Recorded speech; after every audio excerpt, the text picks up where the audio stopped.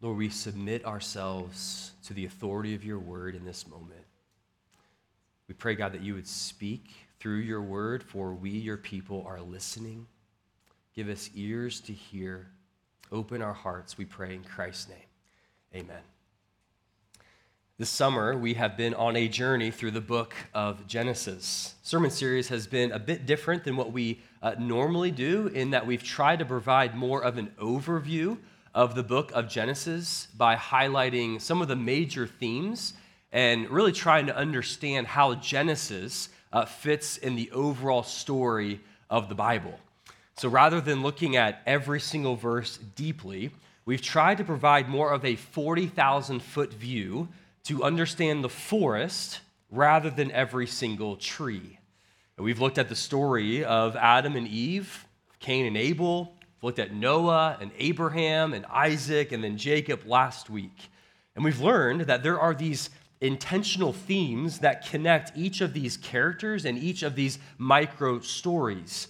These themes of covenants and the promised seed, or the promised offspring, theme of the new Eden, theme of disharmony because of sin, even the theme of God's rescuing and sovereign power. And with these themes, we've seen the redemptive pattern unfold throughout the book of Genesis, and then we've even applied that through the rest of Scripture. And Joel did an amazing job laying out this sermon series for us, kind of serving us in that way, and it's really been unbelievable when you think about all that we've seen through the book of Genesis. I think it's been helpful because we tend to view some of these characters and stories as if they're independent or isolated from one another. Or we might even just reduce them to these great moral lessons for us personally. And yet what this sermon series has taught us is that, yes, they're connected, and they even build upon one another, and what links them together is the unfolding redemptive plan of God. This morning, we come to the conclusion of this sermon series by looking at the story of Joseph. There's been more ink dedicated to Joseph in Genesis more than any other character throughout this book. Chapters 37 through 50 are pretty much entirely focused only on him. Now, that's surprising because of the significance of the other characters throughout Genesis. I mean, you've got Adam and Eve. You've got Noah, you've got the patriarchs with Abraham, Isaac, and Jacob, and yet they don't get the kind of attention that Joseph gets. What's more is the seemingly insignificant role that Joseph plays throughout the rest of Scripture. He's almost never mentioned again. And so it raises the question, why so much attention on Joseph? Why the prominent role here in the first book of the Bible, and how do we make sense of his story?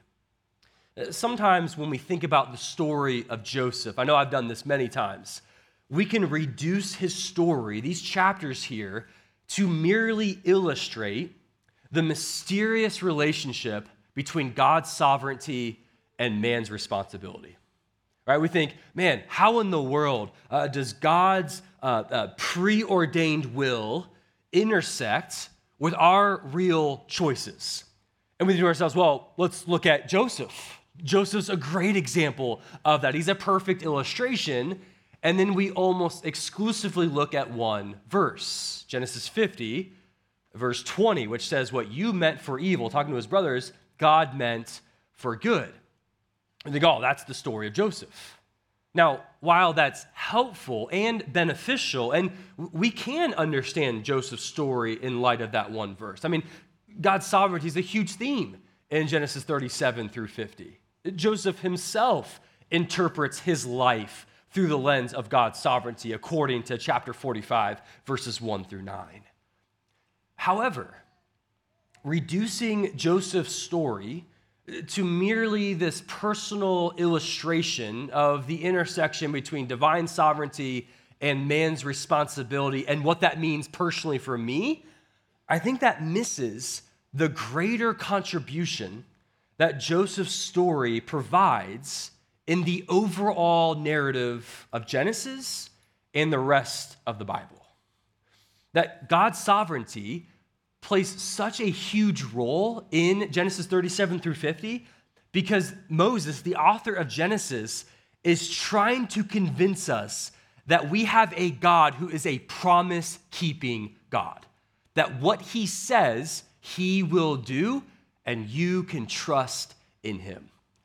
Joseph is really just another example of several examples throughout the Bible where God puts himself in an impossible situation and yet finds a way to keep his covenant promises. Joseph's story is really about how God's providence secures God's promises. Now, in order for us to see that, we need to understand the key moments in Joseph's life spelled out in chapters 37 through 50. So I have the impossible task of highlighting each of these chapters quickly here because we need to kind of understand his life in order to understand the main point. So let's begin. Chapter 37, this is where it all begins for Joseph. We learn some very important things that shape the entire narrative.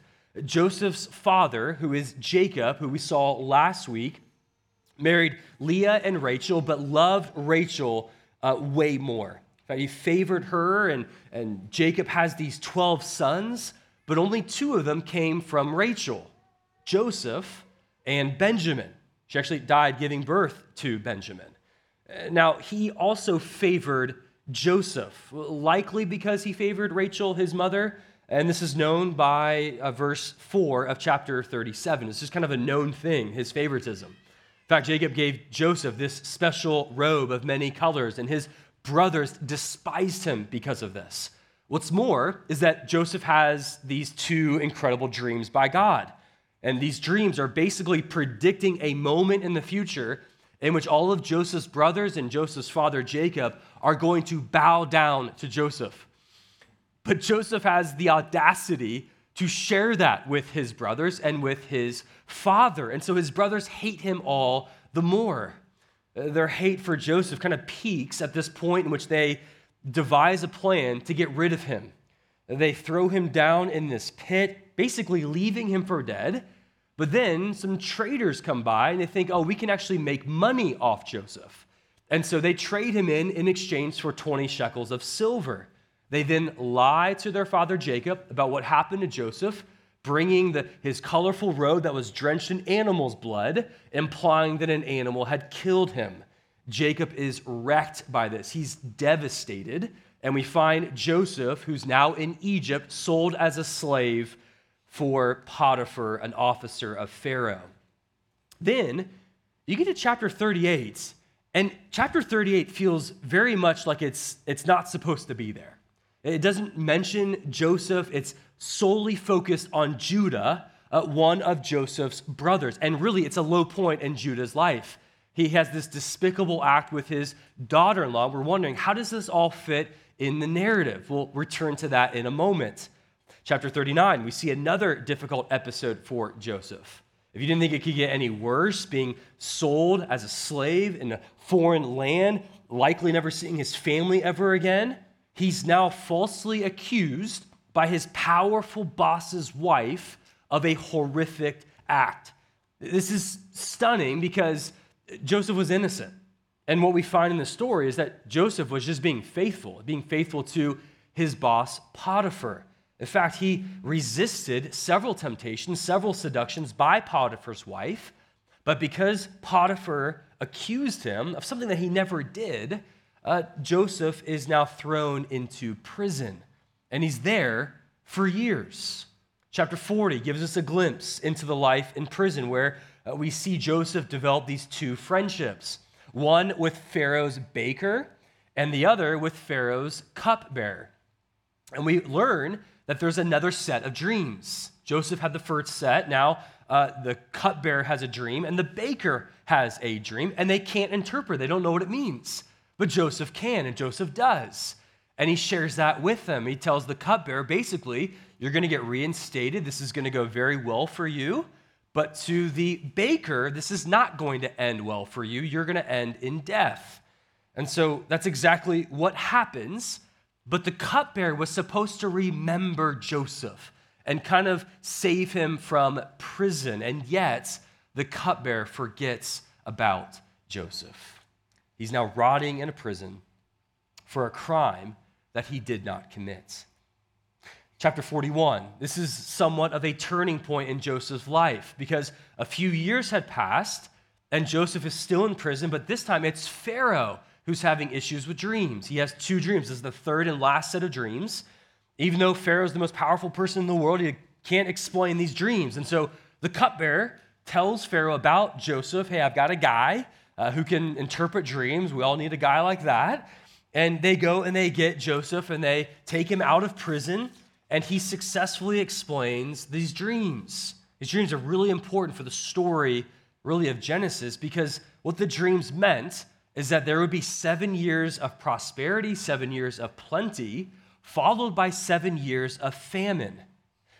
But then Joseph wisely recommends to Pharaoh, hey, because this is going to happen, you need to use the 7 years of plenty and save up, store up what you can in order to survive the famine, and also so that people are going to come to you and they're going to need food and you're going to grow your empire and get even more rich. Pharaoh loved this. In fact, he loved it so much that he makes Joseph the second most powerful person in the world.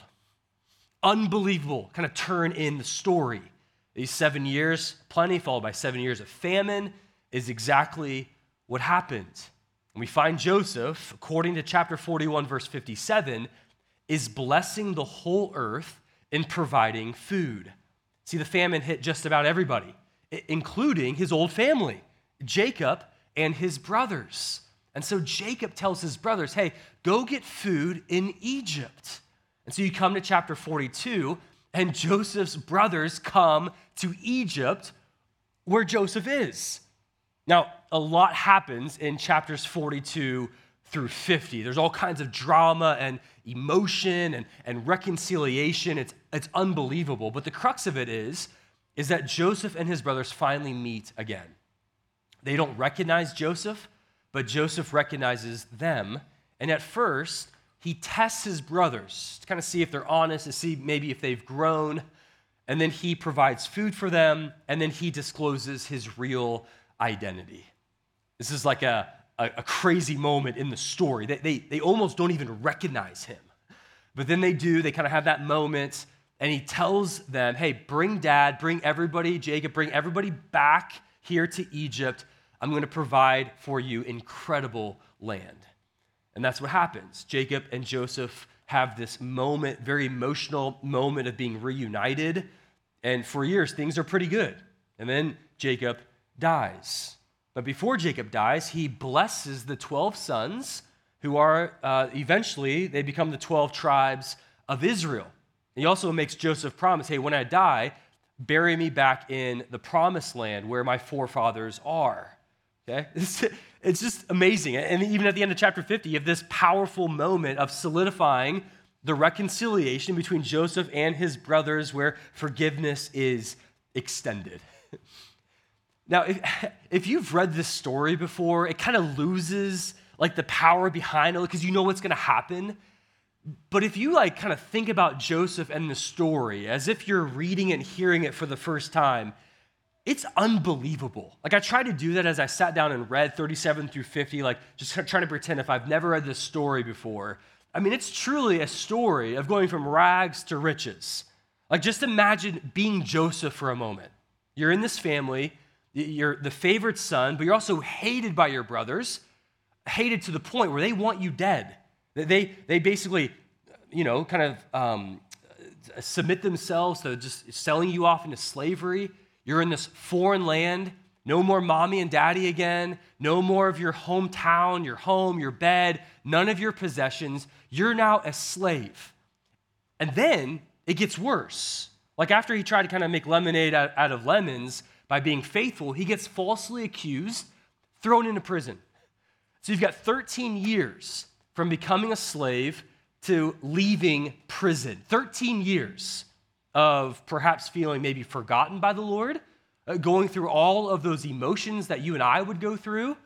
And then God moves. God provides this opportunity where Joseph becomes the second most powerful person in the world.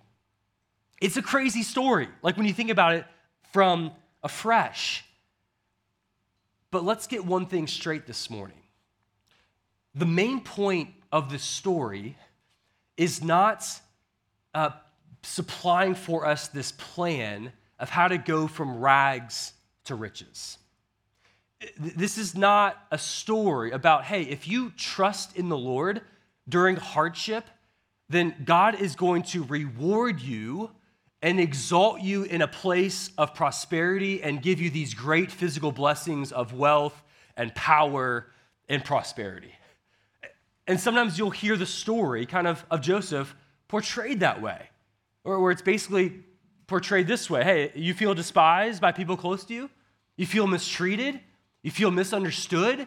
You've been falsely accused? Hey, just trust in the Lord, and he's going to reward you by giving you these great physical blessings of comfort and wealth and power, right? Just trust in the Lord, and he's going to give you your best life now. That's not the main point of the story. There's actually something much bigger going on, something that's actually even more jaw-dropping. And I think the key here, the insight, is found in Genesis chapter 50. Here, Genesis 50, verses 18 through 21, I think ties everything together, not just Joseph's story, but these verses tie the whole story of Genesis together.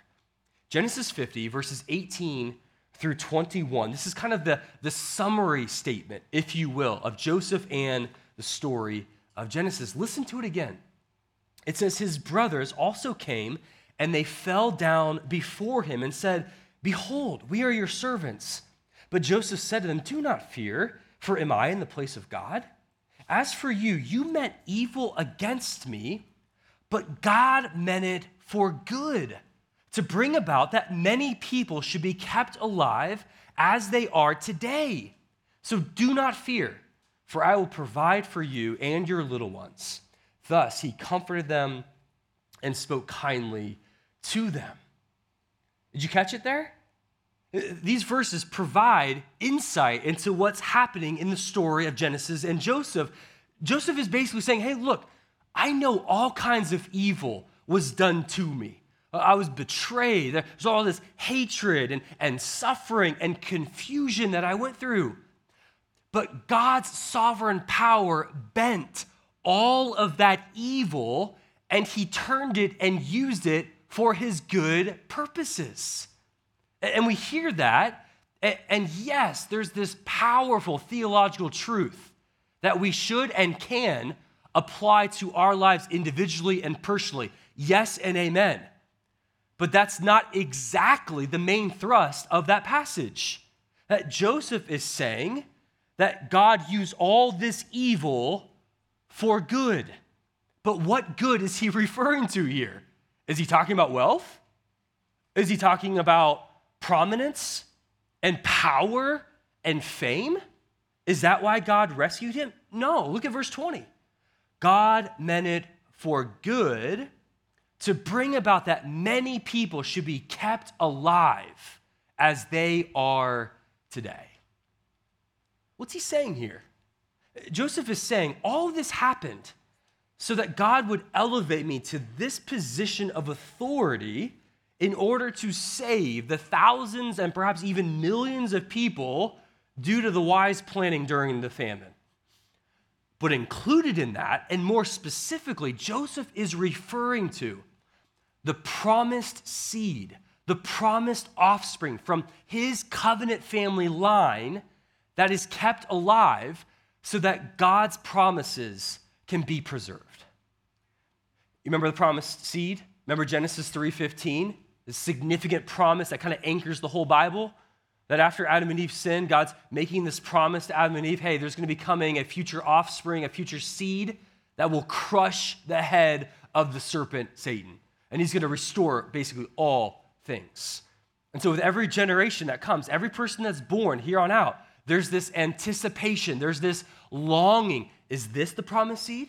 Is this the promised offspring that's going to restore all things? Is it Noah? No, it's not Noah. Is it Abraham? Nope, it's not Abraham. Is it Isaac? Is it Jacob? And with each person born, there's this anticipation and hope, but then there are flaws and failures that move us on.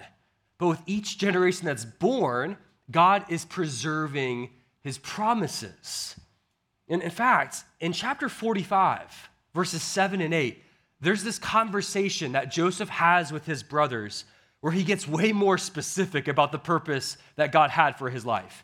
He says this, he says, talking to his brothers, "And God sent me before you to preserve for you a remnant on earth and to keep alive for you many survivors. So it was not you who sent me here, but God. He has made me a father to Pharaoh and a lord of all his house and a ruler over all the land of Egypt." Did you catch it there? This is the reason why God did this work in Joseph's life, is to keep this remnant alive. Who's the remnant? The remnant here, the small group of people that was preserved so that the promised offspring would eventually come, that remnant was Joseph's brothers, the future 12 tribes of Israel, the very men who wanted to kill Joseph. And yet Joseph is saying, God did all this in order to save you guys. It's unbelievable here. And the reason why that's so important as we connect it to the overall story of Scripture is that several hundred years from this moment, there would be one who is born from the line of Judah. Not Joseph, Judah, one of Joseph's brothers. Remember chapter 38? Dedicated fully to Judah and really a low moment for him, showing us that he's not the one. Well, several hundred years from this moment, there would be one who would come from the line of Judah who is known as the greatest king in Israel's history, King David. And we know from several hundred years from David, there would be one from the line of David, also the line of Judah, who would be the Messiah, the King of Kings, Jesus Christ, who's born in order to save his people from their sins. See, the story about Joseph is not actually about Joseph. The story is about God preserving his promises, keeping the promised seed kept alive through the line of Judah, and doing that in supernatural ways through Joseph. See, remember all these threats to God's promises that are in Joseph's story. The family division and the violence screamed that they were actually a seed of the serpent and not of Eve. Joseph being a slave in a foreign land, far from the promised land. Joseph's in the wrong land, and he's in the wrong family. Joseph is falsely accused. He's thrown into prison as if he's forgotten by God. All his promises may be thrown out. You've got the global famine endangering the entire covenant line of Jacob. Right? All of these threats, and yet we see God's sovereign power preserve his promises. For one, Yahweh blesses the nations like he promised to Abraham in Genesis chapter 12, verse 3, by using Joseph to bless the entire earth during the famine with food. You see another promise fulfilled or partially fulfilled where he uses Joseph to help multiply Abraham's seed as promised in chapter 15, verse 5. Because Genesis 47, verse 27, we read that Abraham's seed is fruitful and multiplied greatly. Well, even more, we see the possession of the promised land still intact. Even after they move to Egypt, their possession of the land is preserved. See another promise from Genesis 12 where their name is made great among the whole earth per Joseph's prominent position. See, all these promises, they're preserved or they're partially fulfilled. And it shows us two amazing things. Number one, our God is a promise-keeping God. And secondly, our God is a rescuer. Again, this is not about a plan to go from rags to riches. This is a story about God fulfilling his promises. That the covenant, his promises, they are secure because they are in the hands of a sovereign God who can orchestrate all things, including evil things, and use them for his good purposes. See, through Joseph, God is reversing the curse. He's fulfilling these promises because God is a rescuer. God rescued Joseph from prison. God rescued Noah from the flood. God rescued Abraham and Sarah from barrenness. God rescued Jacob from Esau, who wanted to kill him. God rescued Jacob and his family and the earth from this great famine. This is what God does. God is a rescuer. And if you're a Christian this morning, God has done the same thing in your own life. God has rescued you, which implies you needed to be rescued. Rescued from what? Rescued from your own sin. Rescued from eternal punishment and eternal separation from God. God has rescued you because of Jesus. He made a way when there was no way.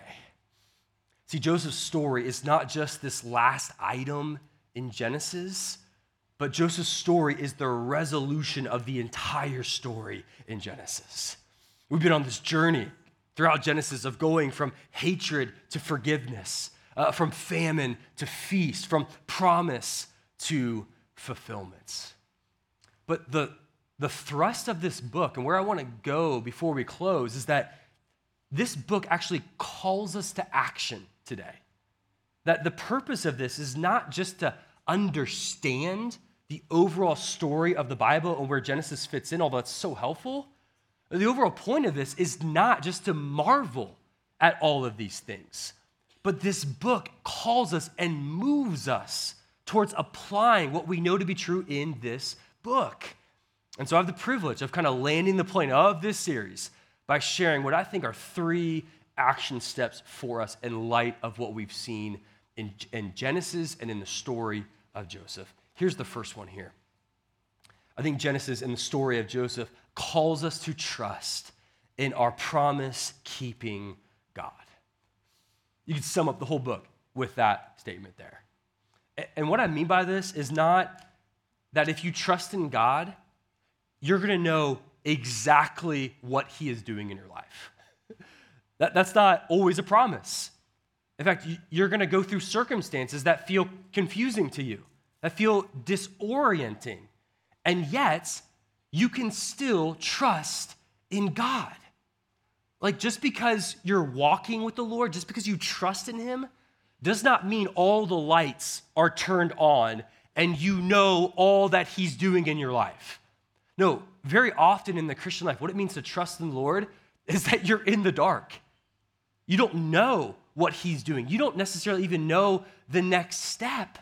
But trusting in God, what faith is being at peace, even in dark times, even in confusing times, because God is with you. That you're not promised clarity. You're not promised knowledge of the future. You're promised the presence of God. And look, sometimes, man, if we were really honest, we can almost idolize clarity. We can almost, if I could put it this way, use God as a means to getting clarity. Where we'll trust in God, but as long as he tells me exactly what to do next. And that's not promised. And look at all these characters in Genesis. All of them have these moments where they're in the dark. Abraham, hey, Abraham, move your whole family to a land. I'm not even going to tell you where you're going to go. He's in the dark. And yet, he trusts in God. It's worth it to Abraham. Joseph, he's in the dark, thrown in that pit. Lord, what are you doing? Sold as a slave. God, what are you doing? He's in prison, rotting for years. God, what are you doing? He's in the dark. And yet he trusts in the Lord because it is worth it. It's worth trusting in him.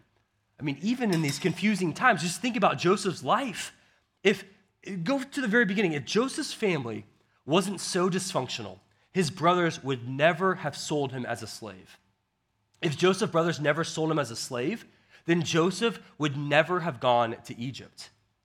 If he never went to Egypt, he never would have been sold to Potiphar. If Joseph was never sold to Potiphar, Potiphar's wife would never have falsely accused him. If Joseph was never falsely accused, then he would never have been put in prison. If Joseph was never put in prison, he would never have met Pharaoh's baker and cupbearer. If he never met the baker and cupbearer, he would never have interpreted their dreams. If he never interpreted their dreams, he would never have interpreted Pharaoh's dream. If he never interpreted Pharaoh's dreams, he never would have become second in command. If Joseph never became second in command, he never would have wisely prepared for the terrible famine that came. If Joseph never wisely prepared for that famine, then his family back in Canaan would have died in the famine. If Joseph's family back in Canaan died, then the Messiah would never have come. If the Messiah did not come forth, then Jesus never would have came. And if Jesus never came, then all of us are dead in our sins without hope in this world. And yet all of those moments, Joseph's in the dark. No idea what God is doing and what he is up to. And if Joseph would have missed all that the Lord had for him, if he demanded clarity before obedience. And that's what some of us do with the Lord. Say, yes, God, I will trust you. I will follow you. I'll be obedient. But you got to tell me how this is going to play out. If I take this step of faith, you got to assure me that I'm going to know every step along the way. You're not guaranteed that. And seeing how God is faithful in those moments, how he kept his promises through Joseph, this should move us. It should do something within our own hearts where we think, man, if God did not break his word then, God will never break his word now. That our God is a promise-keeping God. And it should move you from saying, I can trust in God, to I do trust in God, to I trust in God always. I can because of his track record. I do because I'm in the present, to I will trust him no matter what. And that's faith. That's what it means to trust in our promise-keeping God. And so I ask you this morning, is there something in your life that you're not entrusting the Lord with? Is there something where you're demanding clarity before obedience? Where you're walking by sight instead of by faith, that you need to renew your trust in the Lord with? It's a big takeaway in this book. Well, here's the second application point, is to seek refuge in the one who is with you. In the one who is with you. I love this description of Joseph. This is from a commentator I read this week. He described Joseph this way, that Joseph was loved and he was hated. He was favored and abused. He was tempted and trusted. He was exalted and abased. Yet at no point in the 110-year life of Joseph did he ever seem to get his eyes off God or cease to trust in him. Adversity did not harden his character. Prosperity did not ruin him. He was the same in private as in public. He was truly a great man. That's so true. He was. And yet the question is, why? Why was he so faithful to the Lord? Joseph made his refuge in God because Joseph was utterly convinced that God was with him. And look, I know that my assignment is to stay up here at the 40,000-foot level, but man, I know what some of you, and perhaps many of you, are walking through right now, and I can't stay up here. Like, I know that many of you are walking through trials right now that feel just all-encompassing. That you walk even into this room and you're almost physically weighed down because of the burdens in your life. And I know that. And so here's the word that I have for you this morning. God is with you. Simple, isn't it? But it'll transform your life. The living God is with you. If I could whisper in your ear, not in a creepy way, I would try to convince you, God has not forgotten you. And that what God wants is for you to value and to desire his presence over comfort and clarity. For you to trust in the Lord, for you to crave his presence so much that you would say, alongside the psalmist in Psalm 16, in your presence, God, there is fullness of joy. That at your right hand are pleasures forevermore. That God is with you and that his presence is there beside you. I mean, look at Joseph. Joseph as a slave to Potiphar. We're told in chapter 39, verse 2, the Lord was with Joseph, and he became a successful man in the house of his Egyptian master. When Joseph was thrown into prison, we're told in verse 21 of chapter 39, but the Lord was with Joseph and showed him steadfast love and gave him favor in the sight of the keeper of the prison. So you've got the two lowest moments in Joseph's life, and he's assured, and we're reminded that the living God was with Joseph, that he wasn't forgotten by God, that yes, he was forgotten by his brothers, but God did not forget him. That yes, he was forgotten by the cupbearer who was supposed to remember him and save him, and yet he was not forgotten by God Almighty. That God was with Joseph, he was for Joseph, and he was comforting Joseph in his darkest moments. And so, question for those of you who are walking through hardship right now: what makes you think that God has forgotten you? What makes you think that God is not with you? You might say, well, God's just not at work in my life like he used to be. Or you might point to difficult hardship and circumstances. And I would say, look at Joseph. Look at countless characters in the Bible, the lowest moments in Joseph's life. These circumstances that are screaming to him, God's forgotten you. God's no longer with you, are the exact moments we are reassured that the presence of God Almighty was there with Joseph. And so could it be that in your own life, the noise of your challenging circumstances are drowning out the comforting presence of God right now? Is that why you feel forgotten? And if that's the case, let me remind you with 100% clarity, God's with you. God's actually with you in greater ways than when he was with Joseph, because you have the indwelling power and presence of the third member of the Trinity, the Holy Spirit, living in you. The living God is living and indwelling within you permanently. And so even though you don't feel like God is with you, and look, I know how powerful those circumstances can be, how powerful those voices are. Look, rest assured that you are not alone. That the all-sovereign, omnipotent, omniscient God is with you.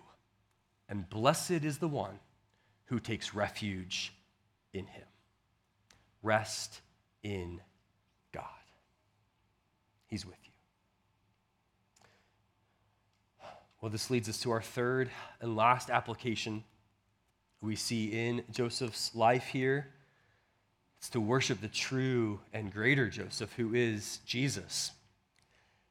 I wish I could spend more time on what a typology is, but Joseph is a type of Christ, meaning that Joseph is prefiguring and foreshadowing these installments in a pattern that will culminate in the one who is Jesus, who will come and finally and fully bring God's promises to pass. Okay, I know it's a lot here, and don't have time to unpack all that, but in short, there's so many similarities between Joseph and Jesus that you're supposed to think, man, he reminds me of somebody. Like even the apparent sinlessness of Joseph, which we know biblically, it's not true. Romans 3:10, everyone's a sinner. But in Genesis 37 through 50, there's no real account of Joseph kind of sinning, which is supposed to think, man, he reminds me of somebody. He's pointing me forward to somebody. In fact, there's a ton of other similarities. For example, like Joseph, Jesus was the beloved son of the Father, who was also rejected by his people and explicitly rejected by his brothers. That like Joseph, Jesus left his exalted status and became a servant. Like Joseph, Jesus was falsely accused and delivered over to death. Like Joseph, who was freed from prison, Jesus also was freed from the prison of death through the power of God in the resurrection. And like Joseph, Jesus was delivered in order to save his people. And like Joseph, Jesus was exalted to the highest place of authority and power. There's all kinds of other similarities. Both Jesus and Joseph were both sold for silver, stripped of their clothing, bound, condemned with two other criminals, one that led to life, one the other led to death. Joseph is a type of Christ that is pointing us to Jesus. And so we return to that question in the introduction. Why does Moses spend so much time on Joseph? Well, it's to show us that God does the impossible. He saves his people through a seemingly insignificant Hebrew. And that is to point us forward to Jesus.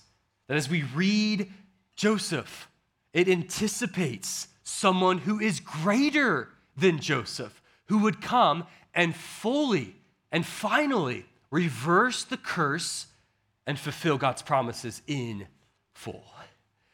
And we know that the greater Joseph has come. 2,000 years ago, Jesus, after living a sinless, perfect life, makes a substitutionary atonement. He gets up on a cross and he dies in the place of sinners. And then 3 days later, God raised him to life. And through his resurrection, he fulfills Genesis 3:15 by crushing the head of the serpent, Satan, once and for all. That he breaks the power of sin and he defeats the grave once and for all. You guys awake this morning? That's good news. That's amazing news that the greater Joseph has come and his name is Jesus. And what we've seen throughout Genesis is that Jesus is the second and perfect Adam. He's the greater Noah. He's the greater Abraham, the greater Isaac, the greater Jacob. He's the greater Joseph. Jesus is the promised seed, the anticipated Messiah, the exalted King of Kings, and the true hero and rescuer of God's people who has saved us from our sins. That's the point of Genesis. It's the gospel in the beginning, where we see Jesus fulfill all of these things. It's really the story of glory through suffering, exaltation through humiliation. It's the story of the cross and the crown, pointing us to Jesus and God's redemptive plan centered and fulfilled in him. You see Jesus in Genesis? You worship him? Do you trust in him? Let's pray together. Oh God, we do praise you and we thank you for the endless riches that are found in your word. God, there is so much in this book, 66 books, one story centered on one person, Jesus Christ. Thank you, oh God, for the clarity that we have in this book. Thank you for not leaving us completely in the dark, but giving us your presence, giving us your word. God, we want to be a faithful people. We want to be a people who trust in you no matter what.